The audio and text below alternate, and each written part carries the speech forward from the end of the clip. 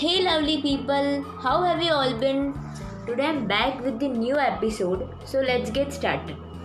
This 21st century generation won't fall in the trap of MBA, CA, MBBS, government job or IIT. There are so many creative minds who want to be a rapper, designer, entrepreneur, voiceover artist, sketching artist, dancer, actor, tattoo artist, content writer, sports manager, comedian, and what not. According to this generation, we need to change our mindset. We should give them wings, trust them, and let them get exposure in their favorite field. It's okay if the girl want to be a financial manager and not learn how to cook, whereas boy want to be a cook or handle household chores. They won't grow further if they will be born. Let them grow, otherwise they won't be able to face the outside world and they won't be able to cope up with the real life problems.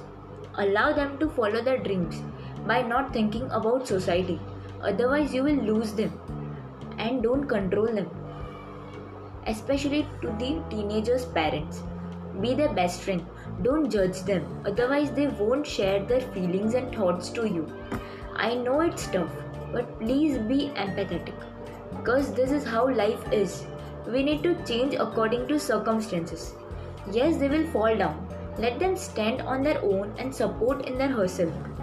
If you only parents won't support your children, then they will eventually hate you and regret that they couldn't do this, they couldn't become this as you didn't allow them. Let them make their own story. Everyone can't be rich, but if they will do what they love, they can be happy forever and will love you more. It can also happen that they could not be successful in their career, but it's okay, at least they won't regret. Support them in their endeavor. Let them fly. Trust me, they will be a way happy in their lives. So at the end, I would only like to say to parents, don't compare your children, even though they don't own a BMW or a 4 BHK apartment. See the happiness in their eyes.